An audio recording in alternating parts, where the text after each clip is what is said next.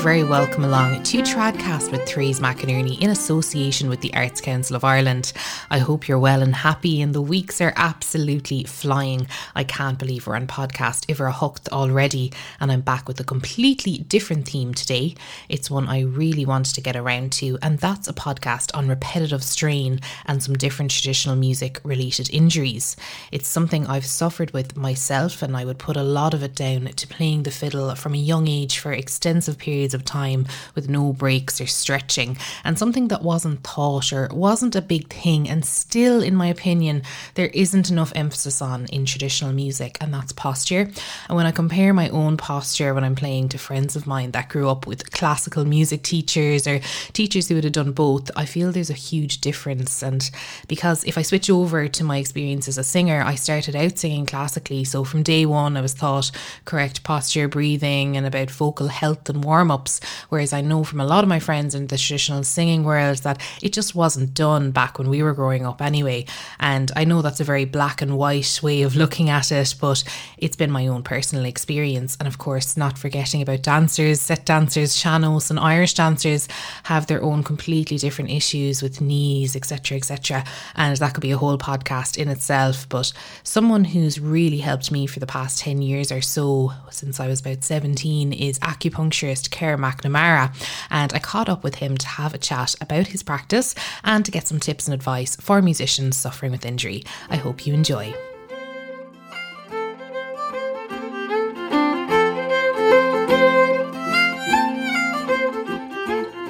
I'm delighted to be joined today by Kerr McNamara, who is a second generation acupuncturist working in the Turnpike Clinic in Ennis, which was started by his mother Mary. And Kerr has helped so many people with their injuries over the years, and lots of traditional musicians, including myself.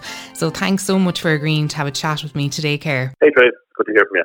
Kerr, for anyone who mightn't be familiar with you, could you give us a little bit of background on your work and what you do? Yeah, so I grew up in Inch in Kilmaley and originally trained as a research scientist. Did a PhD in UCD through Teagasc and Walsh Fellowship years ago, but I've had a long interest in medicine and healing as well.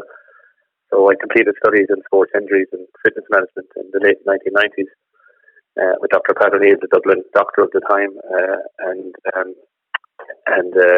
Jack Caffrey, Noel Caffrey, Jack Caffrey's father, who was a physiotherapist. And I went on after that then and did studies in acupuncture and traditional Chinese medicine, which I completed in 2005.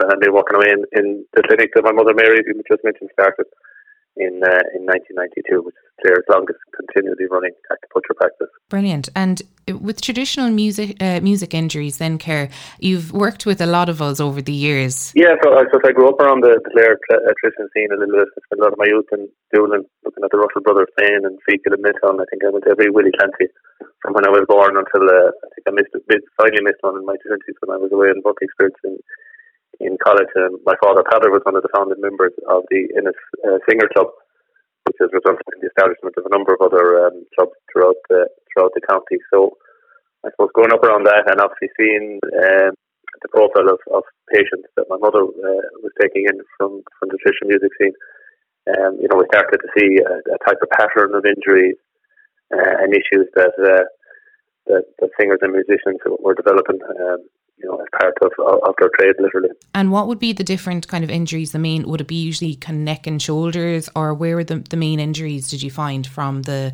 musicians that were coming into you? Yeah, obviously neck and shoulder pain would be a predominant one. We'd see a lot of tendinosis injuries, which are inflammation of tendons in the hand, the upper arm, and especially around the elbow, either side of the elbow.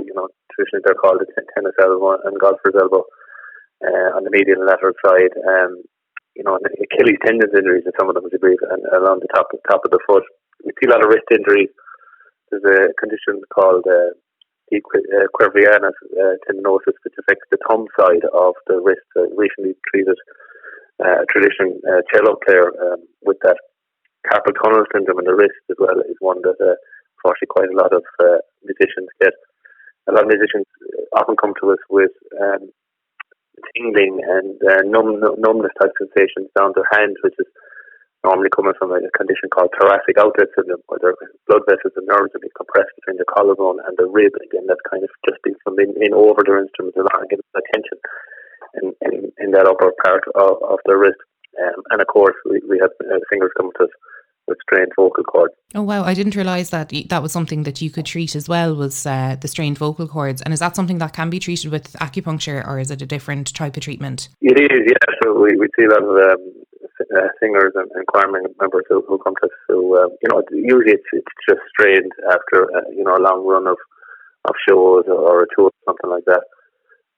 Or there's issues developing, around a condition that they've maybe developed, throat or infection, and they're just maybe trying to strain their voice a little bit to try and keep the resonance in the notes they're delivering. So often work with those a bit through herbal medicine as well as acupuncture to try and get them right and keep the show on the road, literally. And Claire, with COVID-19, a lot of traditional musicians, including myself, we've got a break from gigging and playing for the first time for some people in decades. And what I was wondering is it good? Is it a good time for recovery, or are injuries and stamina going to be far worse when we return playing full time? And if so, is there anything we should be doing now to help ourselves for our return to gigging? Well, it was probably no harm that a break came, because most musicians just literally play on and on all the time, and have an awful lot of commitments, especially at different times of the year. So to have a period of time to take a break and reflect a little bit, like us all, in all our professions, was probably no harm. And certainly I've met a number of musicians who left down their instruments for a number of months even during this period of time. So obviously when it comes to injuries and giving them a chance, rest is one of the biggest things. A lot of musicians are probably carrying chronic forms of injuries all the time, the more than sports people are. And this literally a break and a rest was no harm, and hopefully during that time they'll start working on other aspects of their health and fitness, which overall has been a bit of a benefit. Yeah, sure. When you do pick up your instrument, or you suddenly get a run of gigs and you have to get back into it, there will in the short term be a number of issues, because you just haven't played to that intensity in a little while. We treat a lot of sports injuries here at the moment, and have had quite a run of injuries with the GA resuming quite abruptly, and guys going straight from doing very modest amounts of training into challenge matches and now into championships. So yeah, lots of pulls and strains and things like that, but usually nothing too detrimental that once you get back into the swing of things, you should be fairly okay. Very good. And for anyone tuning in and they're wondering, acupuncture, needles, do you ever get people who are afraid of needles and maybe are put off by that side of things? Or could you just explain to people what exactly happens, say, when they go into the clinic? For the type of conditions we'd often treat, let's take an inflamed tendon in an upper arm or shoulder, which is a common one to treat a musician. So when you read books in Chinese medicine, it would talk all about energy flows in the body and energy blockages, and you're literally trying to use the needles along certain energy channels to unblock that energy and get it flowing again naturally. But what's really happening from a physiological point of view is a person that's very tight muscles, they've got restricted blood flow to those areas. And you're trying to use the needle basically to get the muscles to relax out a little bit, to increase the circulation in that area, to release some kind of natural endorphins as well, to bring around an overall relaxation effect. The needles are tiny. Most people experience the needles, of course, is a hypodermic needle from the doctor or nurse getting a blood test, which is 2 millimeters in diameter. So most of our needles are 0.18 to 0.2 millimeters, so a tenth or less of that diameter. It's a tiny pick as they go in, but once they're in, they're usually fine. So even what that friends the person comes in, once they've had one or two, the first one or two needles go in, they're usually kind of going, okay, this isn't anything as bad as I thought it was going to be. Yeah, definitely. I would agree with that 100%. And Claire, do you think as well that these injuries that, say, traditional musicians get, could they be prevented? Is there any tips that you might have that traditional musicians in particular could take to try and prevent some of the strain and some of the repetitive strain that they go through? Yeah, well, I one motivation I've had over the years is traditional musicians are probably pushing the boundaries all the time as regards their body, and often then when pressure comes on, different parts of the body are calling out a little bit that they're in trouble, but because of commitments that are there, unfortunately, you've no choice to keep going. Like we're right in the middle of the summer, you can imagine your typical traditional musician would be on the road at the moment. Gigging and travelling is the bread and butter of a traditional musician. I was listening last night to Kathy Jordan, the lead singer for Nervous, and this is the first July she's been in Ireland for years and years. She was saying she'd normally be touring all over America with all the travel and driving and everything that goes with that. So I suppose what I would say to answer your question is, kind of listen to your body. Take regular breaks, especially when you're practicing whatever or gigging. Every 45 minutes, you should be trying to take a 5 to 10 minute break. Just be careful when you're changing over instruments. Probably less of an issue for an established musician, but for someone who's maybe taken up an instrument that hasn't played intensely for a while, or moving on to a new one, just to be careful. A lot of musicians don't regard themselves as athletes, but when you kind of think of the physical endeavour that goes into playing some instruments, a lot of musicians should probably start thinking of themselves more in that frame, and they should be doing the stretching and warming that any athlete would do before a competition. Most musicians, the intensity of the commitment to their craft, probably start to really focus on music alone from their teens onwards, and probably come away from other forms of sport and exercise that they do. Maybe not exclusively, but certainly at one time this would have been an issue. And they might even have a regular fitness program or training program for themselves. And certainly during the lockdown, you'd hope that people could look at that aspect of their lifestyle and literally, look at ways of getting fit and maybe having a better fitness regime, better work on their core muscles, which will improve their posture when they're playing, because slouching, bending your head, having an elevated shoulder, trying to play an instrument are all things that you're going to get in trouble at some point, if not even on a regular basis. And I suppose the other kind of advice you give is just real common sense stuff, just to hydrate, especially when you're playing in hot, stuffy venues that you're taking on plenty of water. Your muscles are 75% water, and obviously to eat well, especially when you're on the road. It's very hard to eat well, to be fair.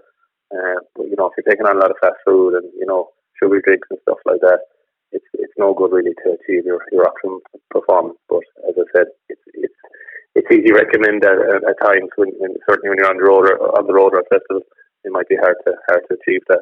But certainly if you're doing your best most of the time, it should stand to you. Definitely, and real simple, but brilliant tips there. And even when you said about the posture, straight away I got my posture into the right position just when you mentioned it. It's something that we forget a lot, and a lot of traditional musician teachers listen into this show as well. And is there anything such as stretching or regular treatments that you'd love to see instilled in lessons and workshops and master classes? Well, look, prevention is better than the cure, and obviously when you're teaching music students in the formative years of their instrument, you will be trying to look at their posture and get them as comfortable with that instrument playing as much as the quality of the output that you're trying to get from them performance wise. Because if you just get them sitting better and playing better physically, I'm sure the result from the instrument is going to be better overall, and just instill some of those issues around better quality lifestyle and fitness and things like that. And certainly the younger ones who really getting into it because they're getting places and all Ireland flags and things like that, say, look, don't totally give up the sport either, keep chipping away at it, because they very much complement each other for that kind of flow. For a more established musician, it's coming back to listen to your body and watch out for warning signs of tingling and sensation, numbing, burning sensations in your muscles and your arm and neck. If you're having difficulty grasping your instrument, or have weak hands, or starting to feel a bit clumsy around some of the notes, or even at extreme levels, you start to have issues with blood flow to your fingers. Fingers are turning a bit blue or going white, kind of when you're playing.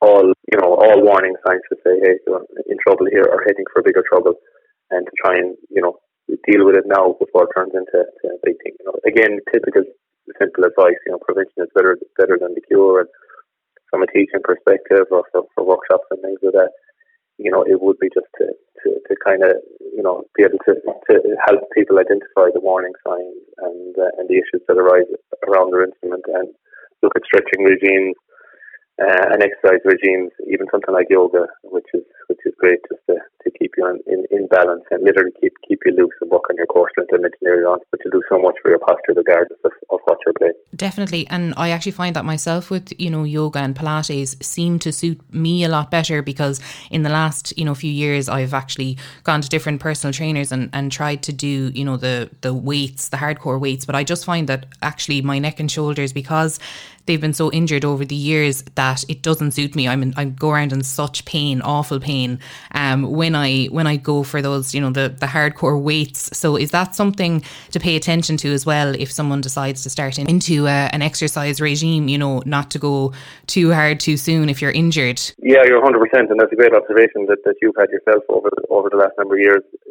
If you're stiff and tight and you're going into an intensive workout hit sessions, and then the type of intensity that tends to be more common in the gym personal training environment at the moment, you're probably going to get worse before you get better, and might even exacerbate some of the issues that you're coming in to try and prevent. So certainly you would definitely do a phase of kind of more easier, relaxed, holistic type approach like yoga Pilates that you've mentioned, and then build it into something more intensive to really up the core strength and fitness levels if that's what you're about. But if you're doing as you're doing yourself, the yoga Pilates and doing a bit of aerobic fitness, that's taking an awful lot of the boxes that most musicians should be aiming for themselves. That's brilliant. Really, really great, Kerr. And if listeners want to get in contact, or if they want to book a treatment with you, how do they get in touch? Yeah, so we work out of a premises here called Turnpike Clinic in the Turnpike area. Then it's easy to find us there on Facebook, or with the website